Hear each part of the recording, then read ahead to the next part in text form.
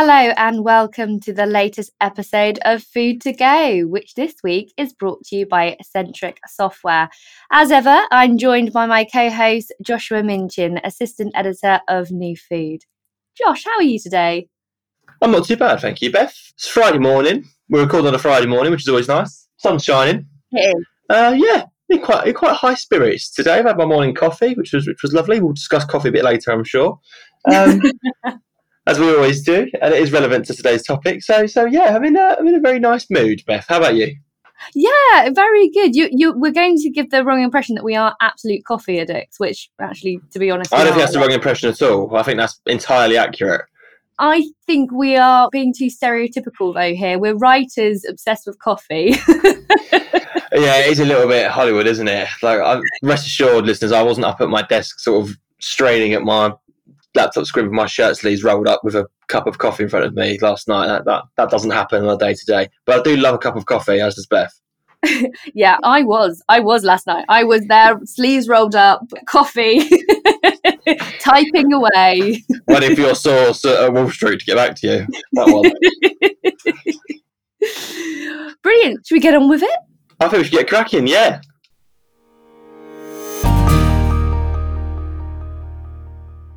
Today, we are treating ourselves to a little bit of luxury as we examine the premium products market and ask why consumers continue to buy luxury despite times getting harder for many over the past 18 months. That's absolutely right, Beth. So the top 100 luxury product companies generated just over $280 billion of revenue last year, which is a number that my brain struggles to understand. That's up 8.5% on the previous year. And Bain & Co are predicting that sector will grow a further 15% next year too. So although it's been tough for many of us over the past 18 months and perhaps incomes have fluctuated and wallets have had to be tightened, people are still buying luxury. They're still treating themselves. Yeah, they are. I mean, what is luxury though? And do you ever buy premium products? Yeah, I do. I think luxury is something that is different from what the majority of the market can offer. And obviously we'll discuss this with our guests in a lot more detail coming up. But I do think that it has to offer something a little bit different to what's there already. It has to offer an experience, a feel, an emotion, all of those sort of abstract words that marketing companies use all the time, but I do think they ring true when it comes to luxury. I think it's something that's different. I do buy luxury, yes. Not day to day. I buy 20 pence Penne, and I do buy luxury coffee. That is one of my my vices. Yeah, I'm a coffee convert now, I must admit. I'm well into my beans and my degrees of roast, etc. And as you'll hear later on the podcast, whiskey. I do buy luxury whiskey. What about you? Well, I have to say, I can't name any names. You know, that's my prerogative as a judge. I was a judge for Product of the Year. Yes, recently. Of course. And I did try some. What I can say is I did try some coffee products, and I will say that now I've gone to the proper like bean to cup. I have. Oh, there's no going back. It just doesn't compare. No, it's not. I'm totally with you there on the premium coffee category. Definitely. I don't know. I mean, I think I do like a premium tonic, actually. Yeah. I am quite partial to a premium tonic. Again, I won't name any names because I'm sure there's lots of brands out there, but I do have a favourite. I've got worse in the last few years as well. I mean, I remember at university, I would be on the 7p beans and like nothing that wasn't in the value range. And now I'm going shopping and I think, should I just get the premium biscuits? Yeah, we deserve it this week. It's been a tough week. I think my university self will be shuddering in horror with the amount of luxury products that I buy. But there is that aspect of buying less and buying better. Yeah, there is. And when you're a student, you've got different priorities. You're probably spending more on a night out, aren't you? No comment, but yes, probably. Okay, so you did a couple of interviews, Josh, didn't you? I did, yes. First up, I spoke to Cara, who is marketing director of international spirits manufacturer In The House, to find out a little bit more about luxury products within the spirits sector and in particular whiskey, which I'm sure regular listeners know is one of my favourite drinks in the world. So it wasn't a very difficult interview for me to conduct. Ooh, let's give a listen.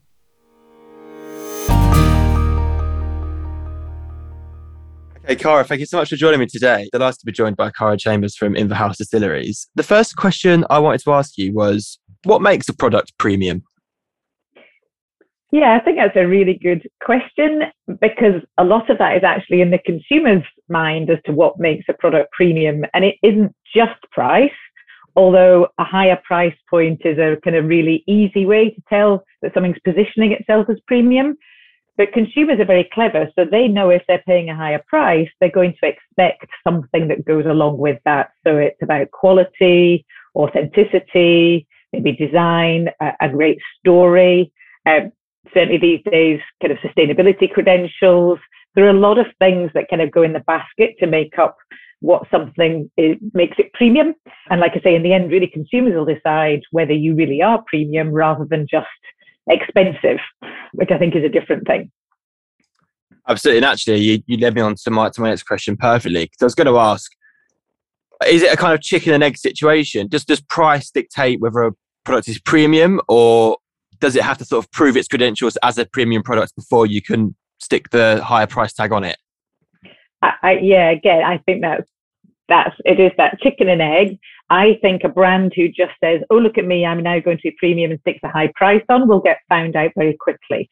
And I would say that a premium product has to really have that story behind it. So I'll give you a good example of one of our products. So Karoon Gin, which is our handcrafted small batch gin. It's positioned up in the high £20 price mark for a bottle of gin, so about £28. But it is handcrafted, it's in small batches, it's got the provenance of being made in a whiskey distillery. We can tell the story of the botanicals, and all that story is there to back that up. So there is a reason why that product is £28 rather than a regular bottle of gin at £14 or £15. And if you don't have that and you can't back up your premium price with a story and a rationale, and then the delivery of the product, does it really taste great? Does it really deliver on what people are looking for? So it's the functional and emotional part of it. Do I buy into it? Is there a story? Is it worth it? Does it look great? And then does it taste great? Is it really worth the price difference? So yeah, absolutely. Obviously, it has to taste good. Yeah. But you mentioned the knowledge about the botanicals, and that prompts me to ask this question. Do you think that's an essential part of a premium product, is traceability, knowing how it was made, knowing the story behind the product, rather than, say, a more budget option, which might not have that kind of information behind it? Yeah, I think certainly in our industry, in premium spirits, that's really important. So if you look at the difference, say, between a very large blended whiskey, which will be a great product, it's very sort of standardized, it will always taste the same, it's millions and millions of bottles, versus a single malt whiskey, which will be much smaller scale from a much smaller distillery, and you can literally go and visit. You could go and visit any one of our distilleries, Old Pulteney, at Balblair. You can literally see where it's made, you can understand and talk to our distillery manager. They'll tell you about, where our malt comes from. And it's just a very different thing. And I think people understand that now. It's not that one is good and one is bad. It's just that they're very different.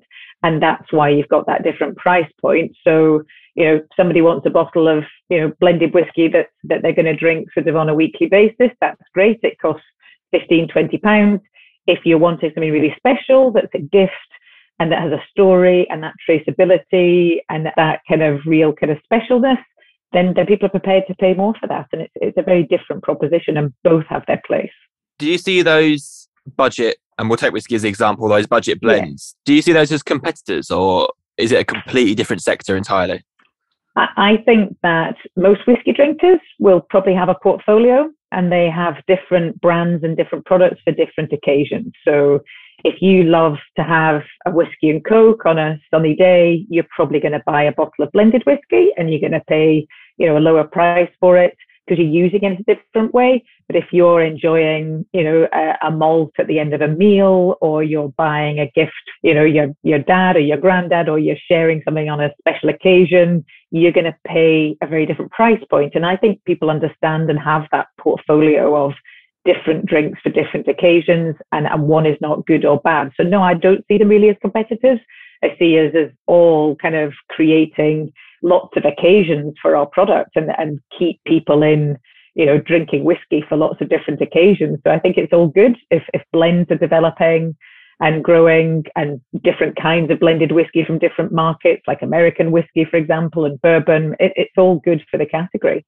What you've done there, Cara, is describe me, because I do have quite the portfolio of whiskey, and I'm constantly nagged by my other half to thin it out because it's taking far too much space in our living room. Yeah, absolutely. And it's the same with gin. People love having all the different brands and all the different things. Absolutely. Obviously, you mentioned some of the names that you're famous for, and if anybody's not visited Balblair Distillery, I would heartily recommend it because I've been in it. It's a beautiful part of the world and a lovely place. Obviously, you make some premium expressions, and then you've got what I would call the super premium expressions. So the 25, 30, 40-year-olds, they do come with a price tag, as they should, for 40 years of hard work. What does the consumer expect, though, when they're paying that money? What kind of packaging do they expect? What kind of taste do they expect? Service? Yeah, it's a very different proposition, isn't it? When you're buying something that's been matured for 40 years, there literally may well be a few hundred bottles ever. We do not have in our warehouses, multiple casks of 40-year-old whiskey. We have to decide very carefully when to release those because there's so little of it. And I think therefore people do understand that they're buying something that is very rare, like you say, has had a huge amount of work gone into it, and therefore we want to make it look amazing for them. So we spend a lot of time developing amazing packaging for these things. So we will want it to be in the kind of display case that people could put on their shelves in their house. They want to be proud of that. They want to be able to see it. They may even want to keep that as an heirloom or something that they maybe aren't even going to drink. Lots of people buy products at that age to collect, maybe to save for a very special occasion. I was thinking about this when I prepared for our discussion, Josh, and my husband opened a very rare bottle of Ardbeg when our children were born 16 years ago. We had twins, and we would never have opened that on a regular occasion, but we opened it for that occasion because it really meant something. And I think it's that whole occasion, and therefore people want it to look great, be something they can admire, and if they're going to drink it, that it just feels amazing every time you pick up, the crystal decanter rather than normal bottle, that you might have your special glass, that you feel very proud, sort of, putting it back in the box. So I think it's a whole different thing than just your regular drink on a weekly basis. Absolutely. And there's a couple of bottles that I've got that I'm looking at right now that I've been grappling with for the last few months because I'm desperate to try them. But at the same time, I don't want to open it just yet. Exactly. Yeah. Do you think, and this has always been my suspicion as a whiskey drinker, but it applies to all spirits, do you think packaging can sometimes make a, shall we call, normal product premium? Do you think that good packaging can raise that threshold and therefore raise the price point? I think that's interesting because I think the packaging in that case, if you were just changing the packaging, then I think it would have to be in a way that really benefits the consumer. So is it something that means that it's more collectible, or it's something you're going to keep? So in this era of sustainability, does that mean that that's a bottle you're going to keep? So I've noticed, talk about one of our competitors' brands, Harris Gin, recently. I've done an amazing stone bottle for the Harris Gin, but people are going to keep that and then probably refill it. So I think, that price point goes up there, but they've created something very different. So I think for me, you can't just add the packaging and expect people to go, oh, lovely, I'll pay more for some fancy packaging. It's got to be something that people go, and I will keep that, and I love that, or it's more functional, or it's more displayable. But I think you probably can't really just take a standard product and just give it fancier packaging and expect people not to kind of think, well, I'm just going to pay more for that packaging, aren't I? Unless that packaging is giving you some real benefit. And it's an area we're all looking at now, particularly in terms of sustainability, which is you don't really want to be just adding fancy packaging for the sake of it. And certainly we're looking at all our brands and our sustainability credentials, and that accounts even when we're going up to the really high end stuff, that we need to make sure that what we're making is still sustainable, recyclable, and we're not just kind of creating packaging just for the sake of it. Absolutely. It is a major concern for a lot of brands at the moment. I do think you're right. I think consumers will see through it quite quickly if the product behind it isn't there. I wanted to ask you, just before I let you go, I wanted to ask you about Balblair. Yeah. I visited a couple of years ago. Absolutely loved it. Got the chance to bottle my own bottle from the cask. It was a brilliant experience. But Balblair's not always been a premium brand. Do correct me if I'm wrong. I think Inverhouse has transitioned Balblair in recent years to that premium end of the market. Am I correct in saying that? Yes, that's absolutely right. So I think what the business found a few years ago with Balblair had a model of only ever releasing vintages. So we selected different vintages every year to release. And they were incredible quality whiskies, but it was a very different model to other brands. So it was very hard to kind of almost price match and peg them in the market as to where they should be. And we also consistently got such amazing reviews for our liquids. We began to realize we were probably undervaluing our own liquids because, the whiskey is absolutely amazing. And like you say, the place has the full package, amazing distillery with amazing people who take painstaking care of what they were doing. And in a way, we realized we were underselling it. And so, a bit like you said there, we actually didn't just change the packaging to reposition it, we actually recreated the range. So we moved from just releasing a vintage every year to actually having a full range from the 12-year-old right up to the 25-year-old. And now we're working on what might come beyond that, and certainly in those higher ages in the future. And we completely reinvented the packaging and the whole kind of proposition around the brand. So absolutely, we've certainly moved it up into that super premium. And also because it's a very small distillery and it is always going to be restricted in terms of its stock. And that's one of the key things with malt whiskey is this is always going to be rare as well. This is not going to be, a million cases the size of a brand like Macallan. It's always going to be, quite boutique and quite rare. So yeah, we had that balance of sort of rarity and trying to sort of grow the brand at the same time. And therefore you have to have this balance of actually you need the value because we don't really have the volume. And therefore you've got to create something that really matches that proposition. So but for me, that was about creating the right product range as well as the packaging. Back to that earlier conversation about you can't just change the packaging. Absolutely. And the last thing I wanted to ask you on this was, how do you go about transitioning the brand in consumers' minds? I mean, again, do correct me if I'm wrong, but my understanding is for a lot of whiskey consumers, Balblair is either probably quite unknown because it is a small distillery or known for going into other blends. How do you go about convincing other consumers that this is a premium product, we've moved on, this is where we are now, you need to buy our whiskey? Yeah, I would say slowly and with transparency and intelligence, because I am very wary that you don't just suddenly go, ta-da, everybody look at us, we're really shiny and new and you need to love us and we're really premium. We have to literally go market by market with our brand ambassadors and with our products. And before the pandemic, we literally were, going to Asia, going to the US. We were going around all the kind of specialist retailers, the journalists, and we have to literally go and say, hey, everybody, come and look at us again. Come and try the liquids. And that's come and try this whiskey and see how amazing it is. Come and understand our distillery and see how amazing it is. Come and see what we do differently, how we take longer with our process, build that story. And we have to do that with real credibility. And we have to invite people to come and change their view of us. And yes, we're doing it almost like quite hand to hand.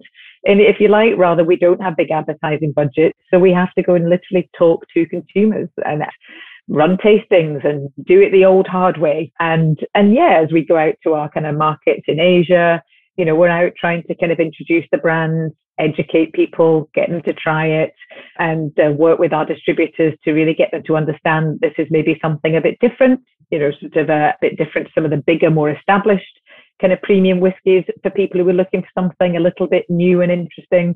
And yeah, so it's you've got to do it slowly, I think, because you've got to earn people's trust and credibility to say, okay, I see what you're telling me, and I can see that your product matches what you're saying. And for us, this is very much a kind of let's build this slowly and with credibility, and and get people to kind of come to us and sort of fall in love with the brand. I think you're absolutely right. And the whiskey sort of drinking community sometimes needs quite a lot of convincers to try something new. Yeah. So I don't doubt that was quite a difficult process. It was, yeah, and we're still there. So I always say with Balblair, we're still launching. It's a brand that's been around for nearly 250 years, but we're kind of still launching. So we just need to keep acting like we're new to people, because you're right, we're a relatively small brand in the context of malt whiskey. So we need to start that conversation all the time like it's a new conversation and that people don't know about us. So yeah, absolutely. With humility, I think is key to saying, we're here, we're new, we believe we're great. We'd love you to come and find out about us. Absolutely. And Carl, just to finish off with, I think there's been a real shift, and I could be wrong, but I think there's been a real shift towards premium products, especially since the onset of the pandemic. I think people are drinking at home. They are happy to spend a bit more money on something special to sort of maybe just to cheer themselves up. In the light of that, do you think more brands will attempt to go on a similar chain to Balblair? Do you think more brands that are perhaps considered at the lower end of the market will try to reposition themselves as premium brands going forward? I think inevitably, because everybody can look at the data and see that's really where the growth is in the market, and it's because of this consumer trend of drinking less but drinking better. And I think a lot of people have, and it's not just sort of older drinkers. I think younger drinkers now are much more interested in, well, if I'm going to have a drink and I'm going to spend my money, I want to make sure I'm buying something really cool and interesting and different, and I'm going to drink a bit less, but I'm having a really quality experience. So I think inevitably brands will want to have a bit of that. And however, I think for existing brands, it is really quite tough to make that transition, because there are so many new brands coming onto the market, boutique distilleries, startups, all over the world in terms of, new spirits, new gins, new whiskies. So for an existing brand, I think it's that thing of, yes, to put yourself into premium, you're going to have to create something new. You're going to have to look at your packaging, look at your whole proposition, look at how you're actually adding some value, not just do it through a kind of maybe a marketing communication or a packaging communication. So I think inevitably people want to kind of take a bit more of that, but it's hugely competitive. And that's when most people are launching themselves. If they're new, they're going into that premium and super premium sector rather than the standard, where it's so well contested by, the big brands we've all kind of, known and loved for a long time, like the Gordons, the Bells, the famous Grouses, etc. So yeah, there's quite different playing fields. Cara, thank you so much for your time this morning. I really appreciate it. No, thank you very much. I've really enjoyed the conversation. Thank you very much. Speak to you soon. Bye-bye. Thank you. Bye.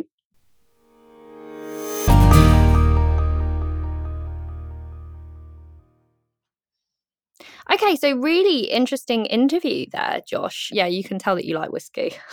Yeah, I did disguise it very well, did I? Okay, so she made some really interesting points about, higher price is an easier way to position yourself as a premium product, but ultimately it's about so much more than that, and the consumers will actually decide whether you're premium or not. I remember years ago, someone saying to me about, well, if it's more expensive, it's probably going to be better, and me kind of being like, really? Because, I don't find that the case, and I don't know whether that's sort of back then. I was very young, but I sort of questioned it, but sort of was like, oh, okay, yeah, maybe. But I don't know if there's something that has changed. Like the consumer has become more of a, I was going to say dictator. That's not the right word. I know exactly what you mean. Yeah, but I just think that's interesting. What do you think? Do you think the consumer now has more power?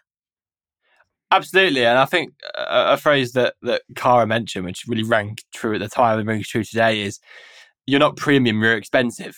And that did make me smile, because I do think a lot of manufacturers stick a higher price label on a product and go, there you go, it's premium.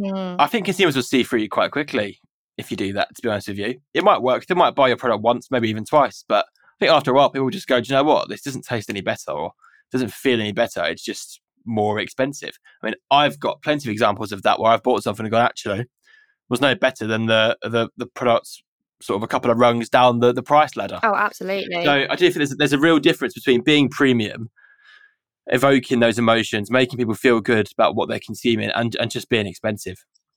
I don't know if it's just me, but I do sometimes, flip the jar or whatever it's in around and compare the ingredients to see if there's like kind of cheaper or anything nasty that goes into a product if it is less expensive. And sometimes it is the case, sometimes it's not. So it is sometimes interesting to do an ingredients comparison. Yeah, absolutely. And I also look at where it's been made, so the origin. It's a bit of a different point, but I was told once upon a time by a certain manufacturer that actually you can always tell where a white label sort of value product originates from by the location. So if it's a very prominent location that say a spirits manufacturer is based, they might say, made in such and such a town, and you know that actually, even though it's got a white label stuck on it, it's a premium product underneath the packaging. So it just goes to show that it's not just about how you dress it up. It has to be what's inside the bottle, or what's inside the chocolate bar, or what's inside the bag of coffee. You can't just put some nice packaging around it, stick a expensive label on it, and say, there you go, here's a premium product. Yeah, absolutely. Also, at one point of that, Cara turned into a robot. Did you notice? I did, yes. We had to use a slightly different platform because we were having some technical difficulties on the morning, so the connection wasn't always brilliant. But I can assure you, Cara did pass the Turing test and is not a robot.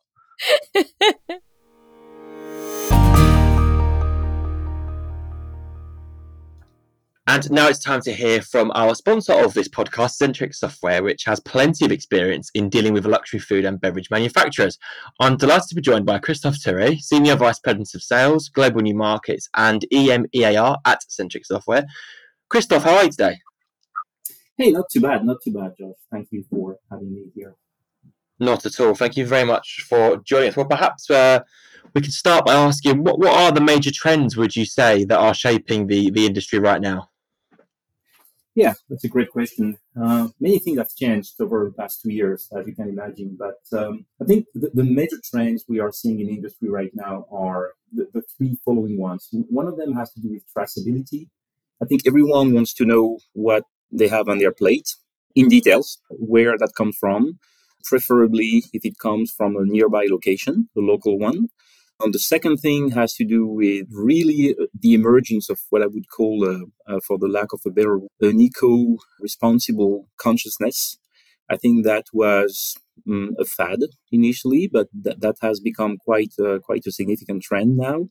Everyone is interested in making sure that we are becoming more sustainable, and that, instead of eating meat, we can go to vegetables. That's a typical example, but everyone wants to know what the footprint of what they have in their plates is going to affect the entire equation here. And I think the final one has to do with compliance. What we see a lot of are companies suppliers to be in the need for ensuring compliance. By the way, I personally think that compliance has become part of the trade war between countries, unfortunately. But nevertheless, suppliers and manufacturers have to comply with that. And they have to make sure that whatever they provide has to comply with existing rules. I think you're absolutely spot on, Christophe. It's a really interesting point you make there about compliance and a trade war. Perhaps that's an issue for another podcast. As you said, an awful lot's changed in the last 18 months, nearly 2 years. So are these trends any different from before the COVID-19 pandemic, do you think? Well, I think the fundamental is, and that goes for any sector in the industry, actually, I think companies now realize that business continuity can only be ensured by making sure that they have the right solutions, the right collaborative solutions.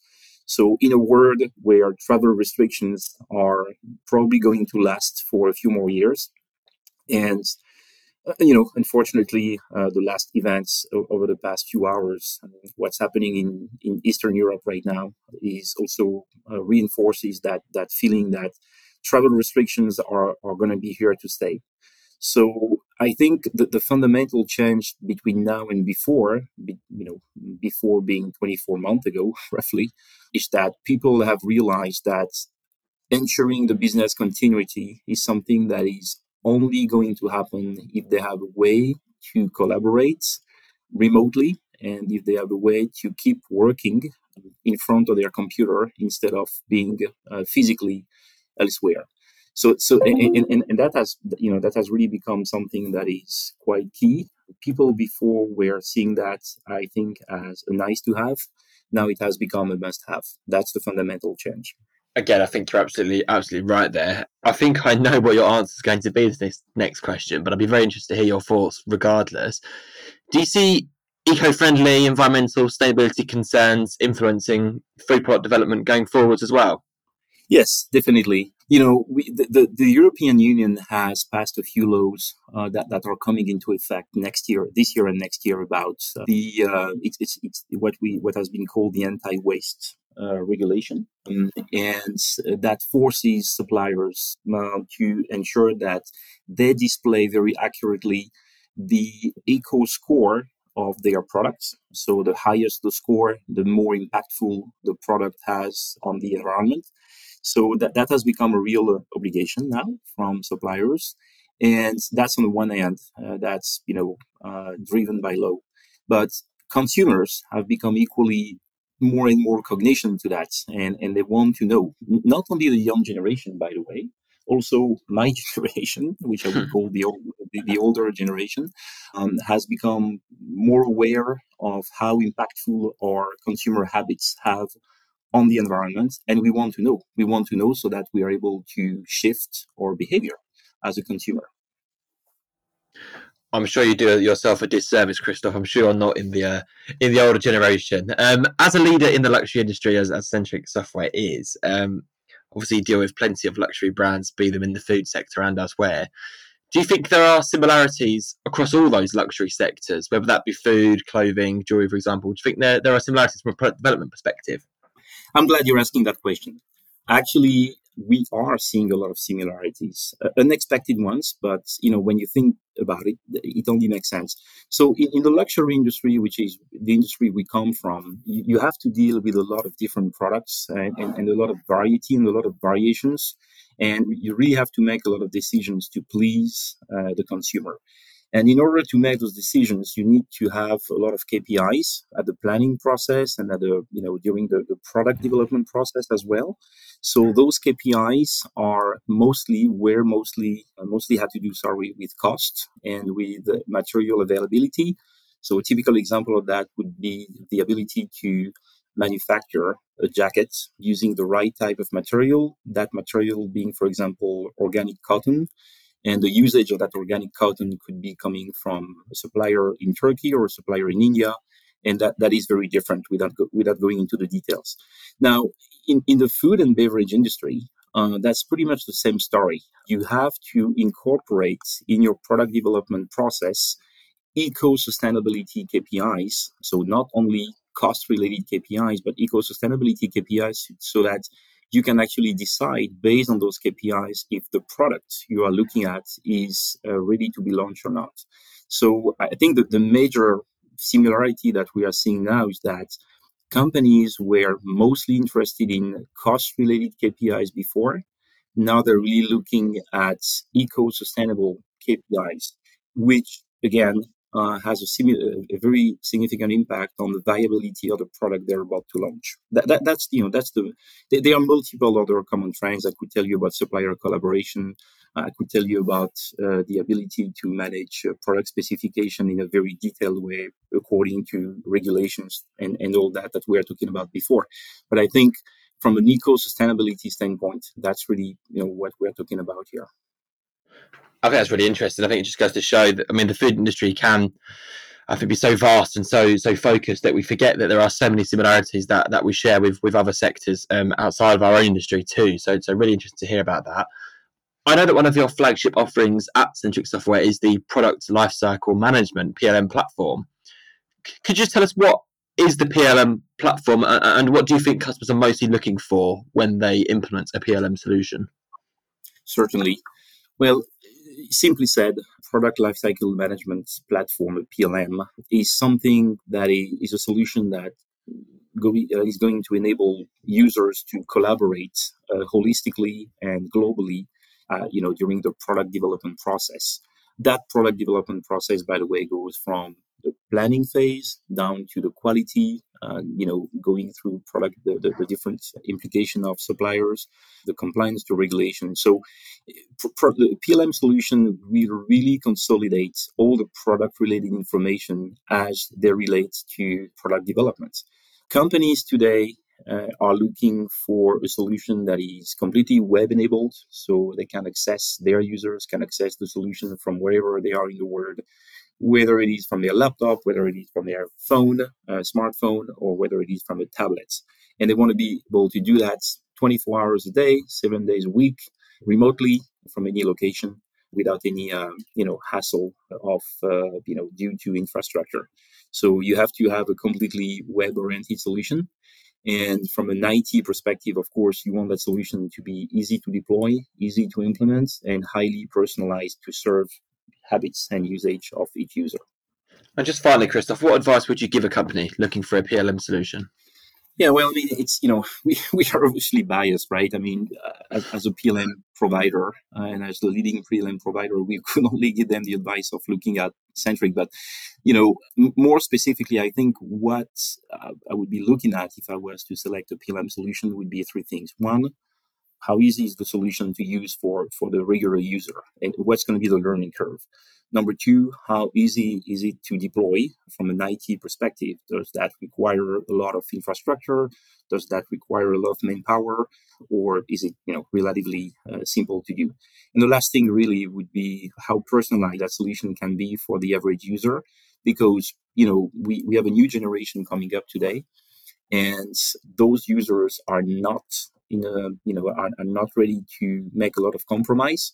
So the solution has to be ready to use right away without a lot of training, and it has to be very fit to the needs of the users.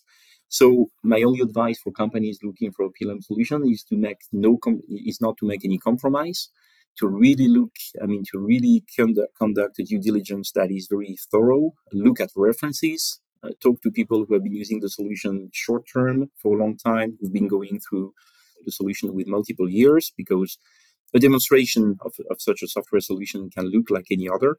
If you look deeper inside, there are fundamental differences. So the due diligence, as always, is key, and that's the best advice I could give to anyone looking for a PLM solution. I think that's really great advice. Christoph, thank you so much for joining me today and for offering some really interesting insight into this sector and into what Centric Software can offer for manufacturers operating in what is a very exciting space. Thank you so much. Thank you, Josh. Have a good day. Thank you very much. Well, now it's time to hear from another player within the luxury product sector as I speak to Paul Morris from luxury chocolate brand Luca.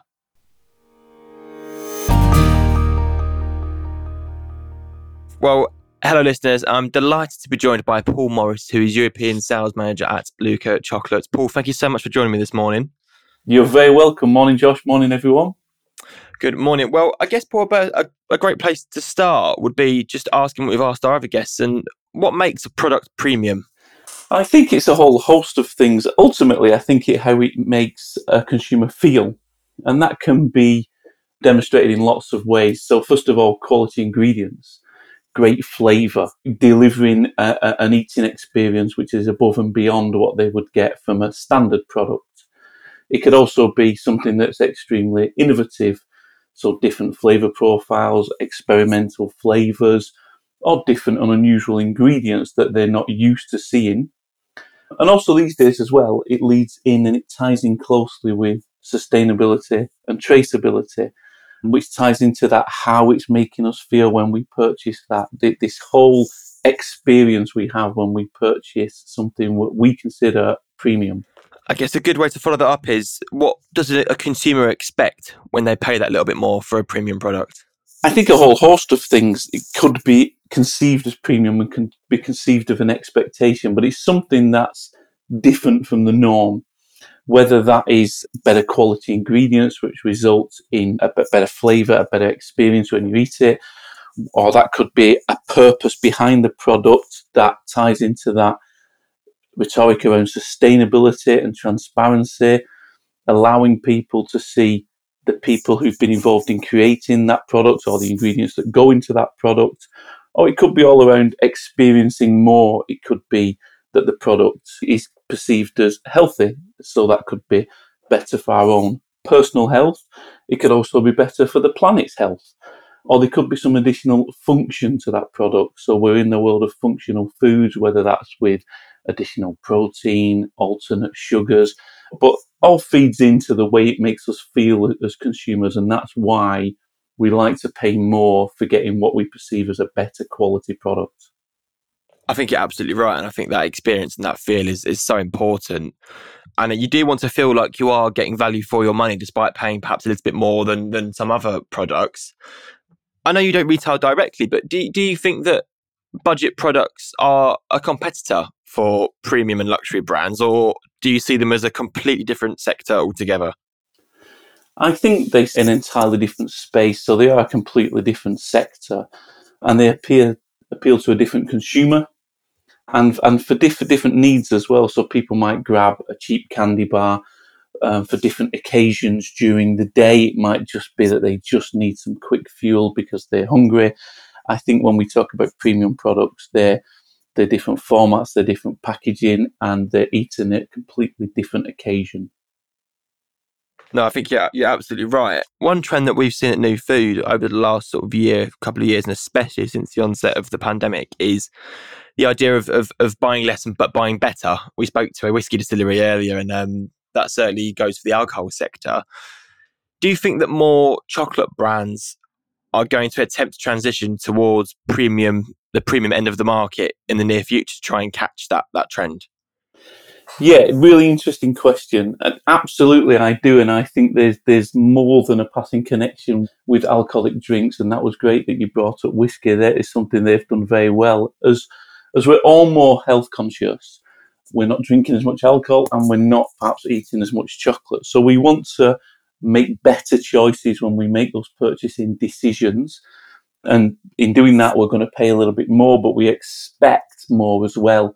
So we expect the full sort of delivery of that experience from a product. So that could be beautiful packaging, incredible flavour, but also a story linked to that product as well. We want to know what the brand stands for, what the supply chain, the value chain looks like. So it really is about going much deeper, and this mindless consumerism of just grabbing whether it was a cheap glass of whiskey or a cheap candy bar is completely changing. We are consuming less, but much higher quality and much more consciously.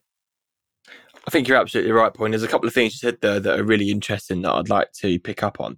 The first thing around packaging, I suppose this question's a little bit chicken and egg, but do you think that consumers expect a certain level of packaging that comes with an increased price point, or does the fact that as a retailer and as a manufacturer you have to include better quality of packaging, does that increase the price?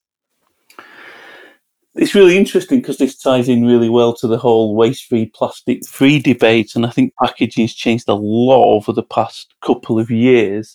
So I think, first of all, the conscious consumer who's looking to purchase a premium product now will expect that packaging to be sustainable, and they don't like over-packaged goods, but they do expect it to still have a premium feel about it. So cheap flow wrap products that we've seen for years in confectionery now, I think manufacturers are having to be a lot more creative about how they package products and then how they tell their brand story on that packaging.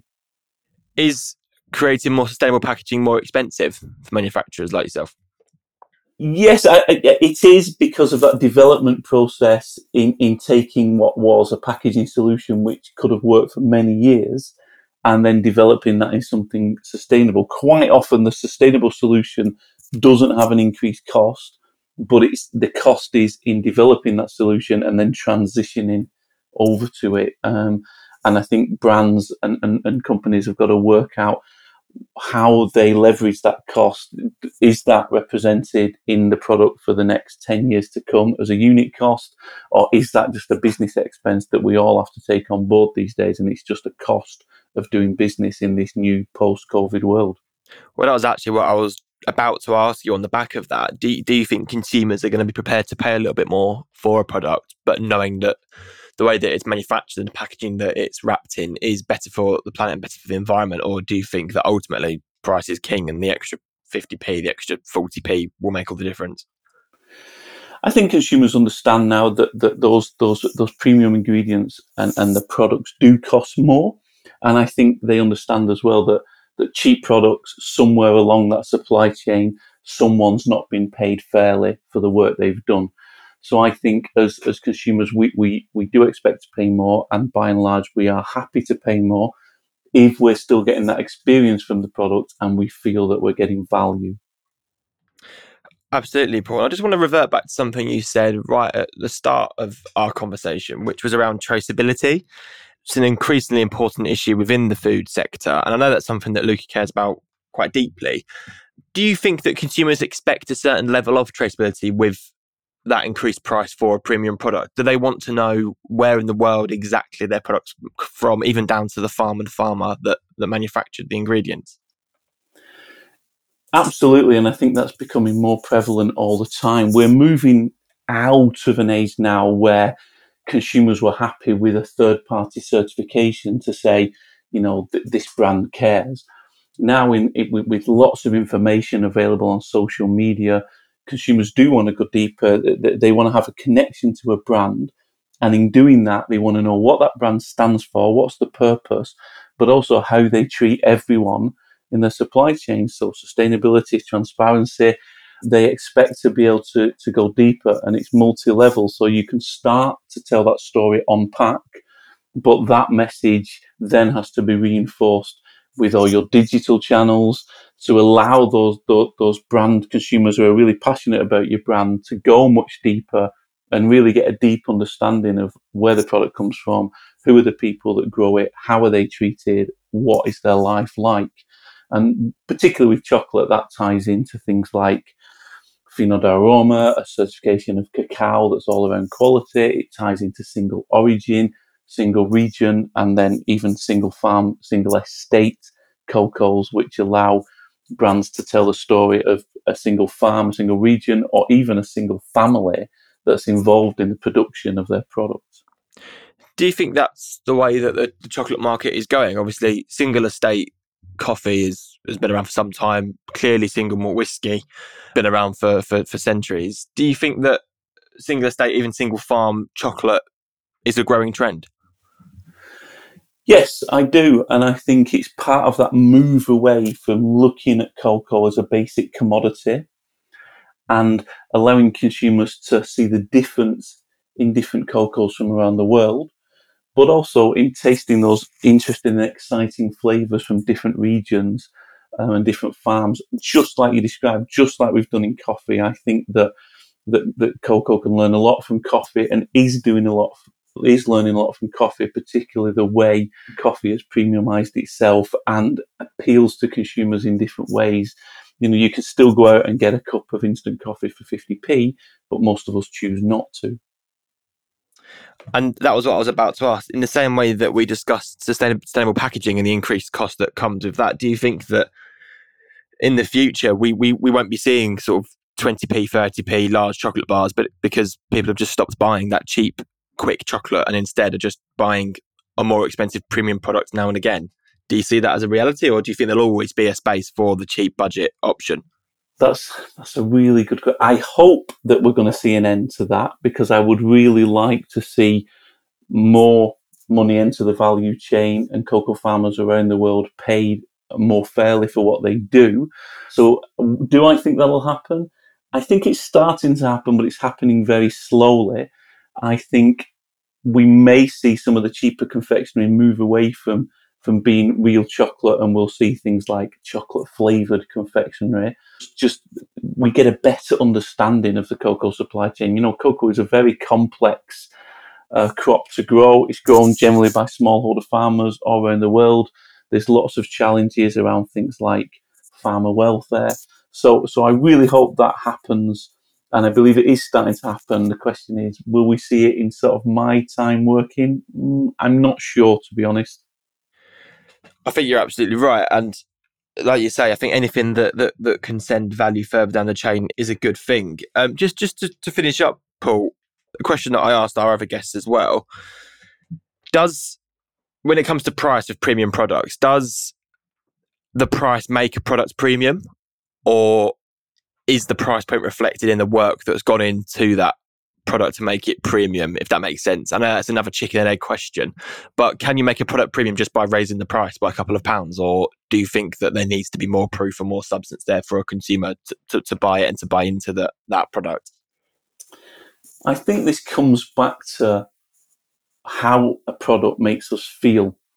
And I think there's certainly examples of that in the market now. And a lot of these products also, they might have a bit of greenwashing. They have a kind of very high level sustainability story around them. But when you start scratching away at the surface, you realize that there's nothing underneath.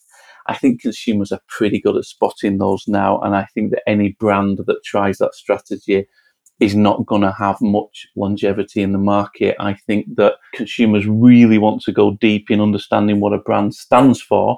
And in doing that, they will understand where the cost in the product is, and they'll feel very happy about paying that additional cost. Paul, thank you so much. Some really insightful analysis there. Thank you so much for sharing your morning with me. Yeah, sounds like you're doing some great work at Luca, and hopefully look forward to speaking to you again soon. Thanks, Josh. An absolute pleasure.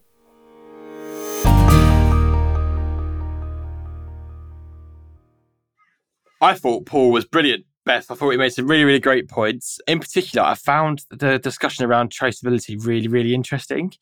It's not something that struck me, first of all, when I was preparing for this this podcast. When you think premium, you think nice packaging, you think obviously a nice product, good tasting product. You don't think about the things that come with it. And once he said it, I kind of had a light bulb moment. It was like, no, you're absolutely right. Consumers expect a certain amount of traceability when they're paying a bit more. He mentioned single estate as a trend, and that's something we're seeing across multiple sectors. You have mentioned there, single malt whiskey has been going for centuries, but single estate coffee is a real trend now. Consumers want to know where their coffee came from. The same goes for chocolate. If you're paying a little bit more for a chocolate bar, you expect to know where that chocolate originated from. And I think something you said that really struck me was basically cheap products mean that someone's not been paid somewhere. And that is quite sad. Ooh, that's controversial. It did leap out at me that. Whether that's true or not, I don't know. But I think it feeds into... Sorry, go on, Beth. I was going to say, what would it be, Josh, without, your skepticism and negativity, this podcast? Exactly. Always here to bring the mood down. I do think it feeds into that debate of whether consumers will pay more, though, for that little bit of, not necessarily luxury, but also will they pay more for sustainability? Will they pay more for traceability? And perhaps that's going to be the future luxury product. Perhaps it's not going to be about really luxurious milky chocolate, but it's going to be, okay, the product's more or less similar, but if you pay an extra £1, we can tell you where the cocoa's from. We can assure you that everyone's been looked after in the supply chain. I don't know, maybe that's where it's going. Yeah, I mean, we've brought this up numerous times, though. It's like cost. So even Paul said about it, budget is a different category to premium. There's two markets, and not everyone can afford to pay the extra. Like, people look for savings everywhere. So it's a really difficult one, because it's like, obviously you want to pay for things that, products that are good for the planet and good for the people in the supply chain. But it's difficult, really, because not everyone can afford premium products. I suppose that if we start demanding more from the products within the supply chain, we might see those kind of things come into play more regularly. I think what else was interesting that Paul said was that budget products have their own occasions, and that totally resonated with me, because it's like, yeah, you do sometimes just be like, oh, I just fancy a cheap chocolate bar, and you just kind of, what he was saying about a snack for on the go, and just grab kind of, whatever is like the sort of, the £1 bar or anything. So I thought that was really interesting, and I don't think budget brands are going anywhere. No, I don't think they are. I mean, just to add a further example, like throughout lockdown, I developed a penchant for baking chocolate brownies. And for that, you don't really want to be paying £3-4 per big bar of chocolate, because you have to use an alarming amount of chocolate in a chocolate brownie. Didn't quite realise it was as bad for you as it was. I've made chocolate brownies with sweet potatoes. The jury's very much out on the sounds of that, Beth. I'm not sure I'm interested. They were actually pretty good. I learnt my lesson, though. Soften the potatoes before you did try whisk them into the into the mixture.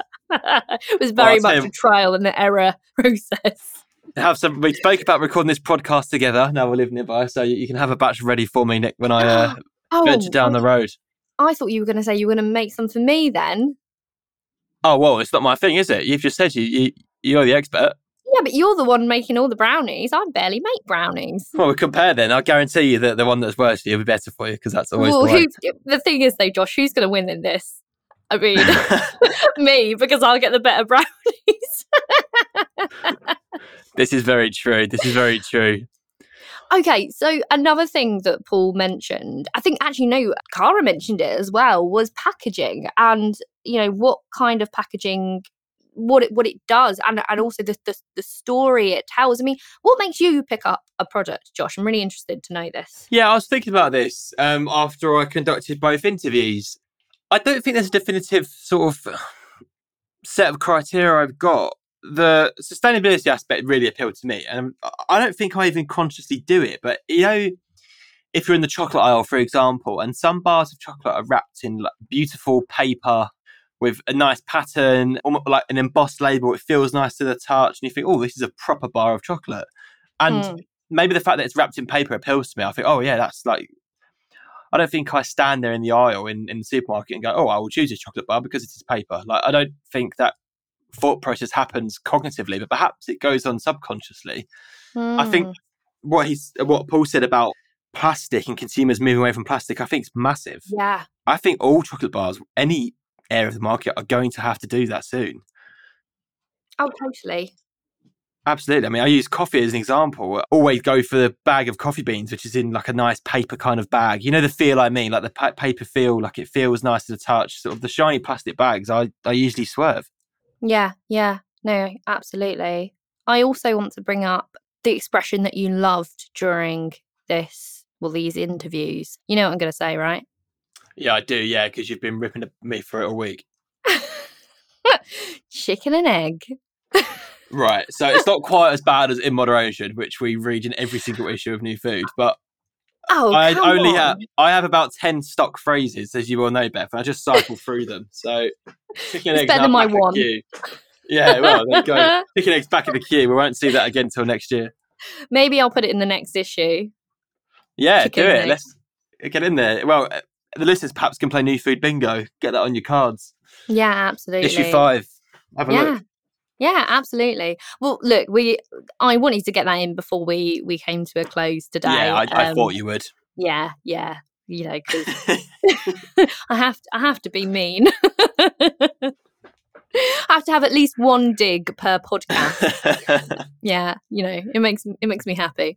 But yes, but that is unfortunately all we have time for. But thanks once again to you, our listeners, for tuning in, and we'll be back soon. But if you are struggling to get your new food fix before then, you can view the wonders of Josh and Beth every Friday when we publish our 60-second roundup of the week's news. So do keep a look out for that. I said that very strangely. Oh no, it's the curse of the ending. It wouldn't be a New Food podcast if we didn't mangle the ending, would it? Okay, I think it really is time to wrap things up. This episode of Food to Go has been brought to you by Centric Software. You can catch more of me, Josh, and our newest co-host, Abby, on Spotify, SoundCloud, Apple Podcasts, or of course via the New Food website. But until next time, it's goodbye from me. And it's goodbye from me.